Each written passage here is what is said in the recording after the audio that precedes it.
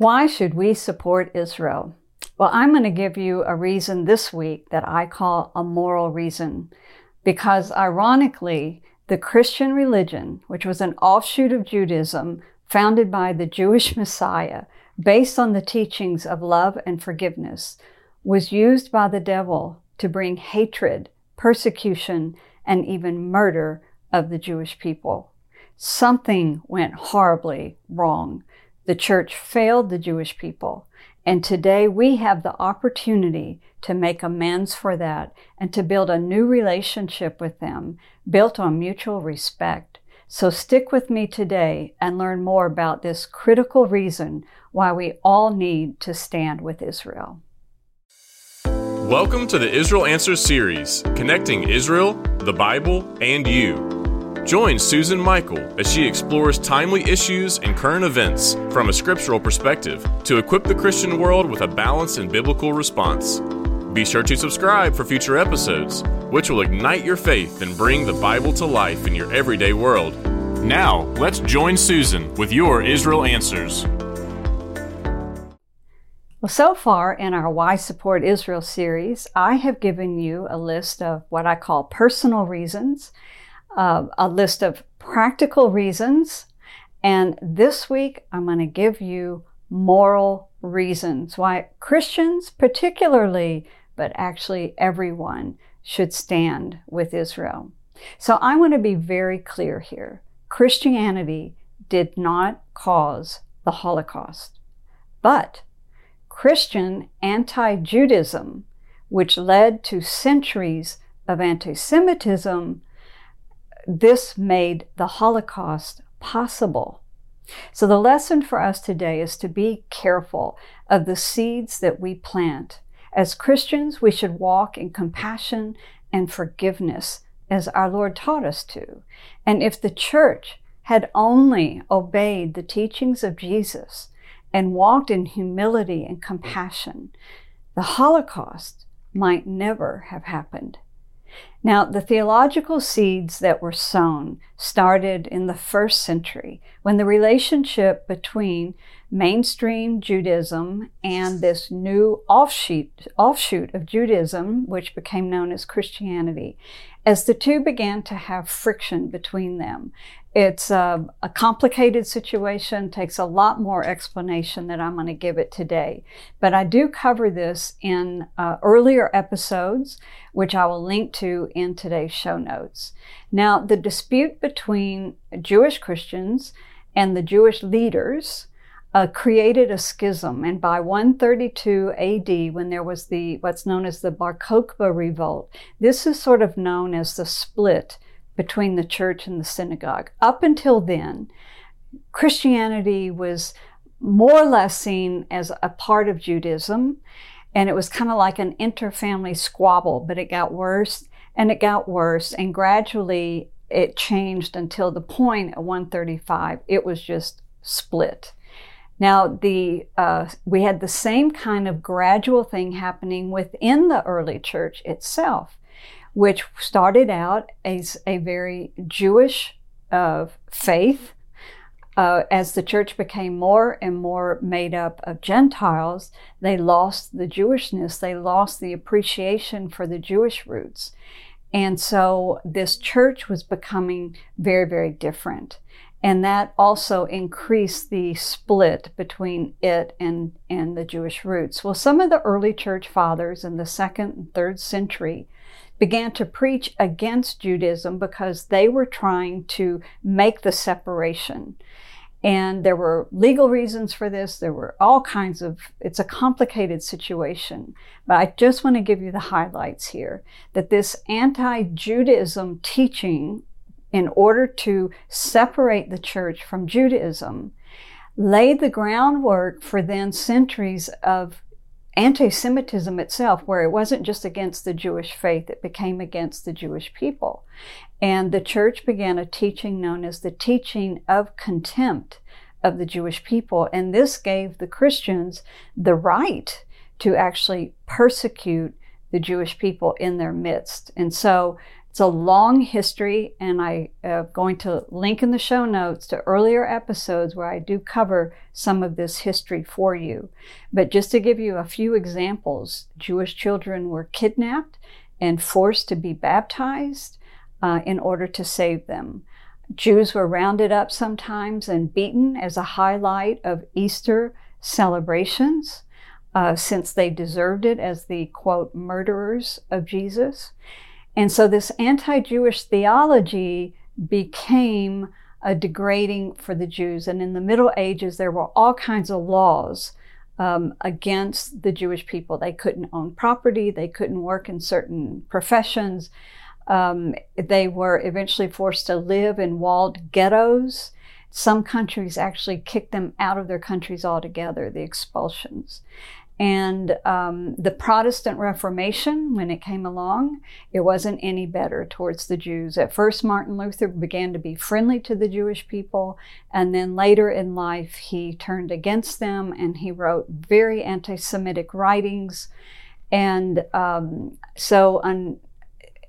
unfortunately, even the father of the Protestant Reformation was no better than the earlier Catholic and other traditions. So now, this is the quick scan over 1,500 years of history, but then it's no coincidence, I believe, that it was in Martin Luther's country, Germany, that 400 years later the Holocaust took place. And Hitler not only referred to earlier Catholic legislation against the Jews, but he reprinted Martin Luther's writings against the Jews and distributed them widely. So Martin Luther really did help prepare the way for the Holocaust. And, you got to understand, Hitler didn't really start this. What he did is he took it to its final endpoint, which was the attempted extermination of the Jewish people. And he used previous Catholic anti-Jewish legislation and built his own laws. So we laid the foundation, the Christian church, in one of its forms or the other or all, laid the groundwork for this. Now, this tragic history that I have just fled over and have massacred it by moving so quickly, it should cause every Christian to seek ways to make amends and to establish a new relationship with the Jewish people, a relationship that's built on mutual respect, not condemnation. And we as Christians need to repent for this history, and we need to seek to make amends. And one way to do that is to work in partnership with your local Jewish community in support of Israel. Likewise, we should condemn modern forms of anti-Semitism, and top of the list is the delegitimization and demonization of Israel, which is a demonization of the people of Israel, and which they're just a subset of the Jewish people worldwide. And that's why if we allow this demonization of Israel to grow and flourish, it endangers Jews all over the world, because it is anti-Semitism. It is fanned by the flames of anti-Semitism, and it fans the flames of anti-Semitism. So we as Christians should learn from this past and stand against the modern forms of anti-Semitism. Now, my last point today is a point that takes us beyond Christians to anyone listening to me today and anyone in the world. We need to support Israel, because doing so, we are supporting justice. Now, I know Israel is usually blamed for creating an unjust situation for the Palestinians, but actually, Israel's founding brought justice to the Jewish people, who were finally allowed to defend themselves and to determine their own future. For 2,000 years, they were at the mercy of everybody else in the world. Wherever they lived, they were a minority, and they were usually a persecuted minority. And so we need to see and realize that the existence of the state of Israel finally brings justice to them after all of this suffering. And it has all changed now, and we need to support their freedom to govern themselves, their freedom to defend themselves, and to help them to become the light to the nations that they are called to be. And that is what is happening now that they are back in their land. They are going to be that light shining to the nations, and we need to support that. So that wraps up today's moral reasons for supporting Israel. Next week, I'm going to give you legal reasons. And if you're ready to go to Israel with me now, just go in today's show notes, sign up for our tour interest list, and please stay on the line. We've got 2 offers for you. Well, hey, give me one more minute. I have 2 very special offers for you. First is, all you ladies out there, we have scheduled a women's tour to Israel this November 2nd through the 12th. I invite you to go with me to the land of the Bible. Let's walk the land. Let's talk the Bible. Let's have our faith restored and ignited and strengthened for the days in which we live. To sign up, I want you to go down below into today's show notes and sign up for our tour interest list.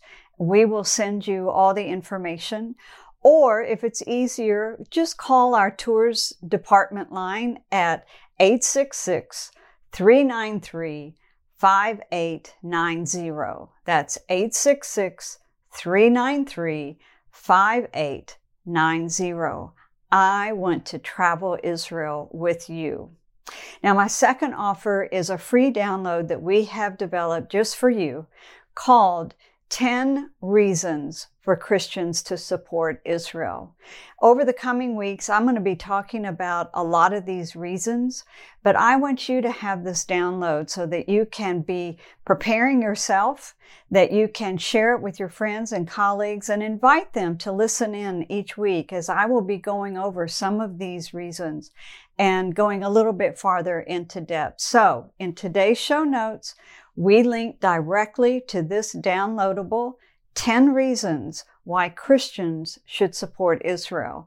Or you can go to the outofzionshow.com landing page, click on Resources, and we should have a link there for you as well. So take advantage of this free download, and I will see you back here next week, fully informed, ready to learn some more. Until then, God bless. We hope you have enjoyed this episode of Out of Zion with Susan Michael.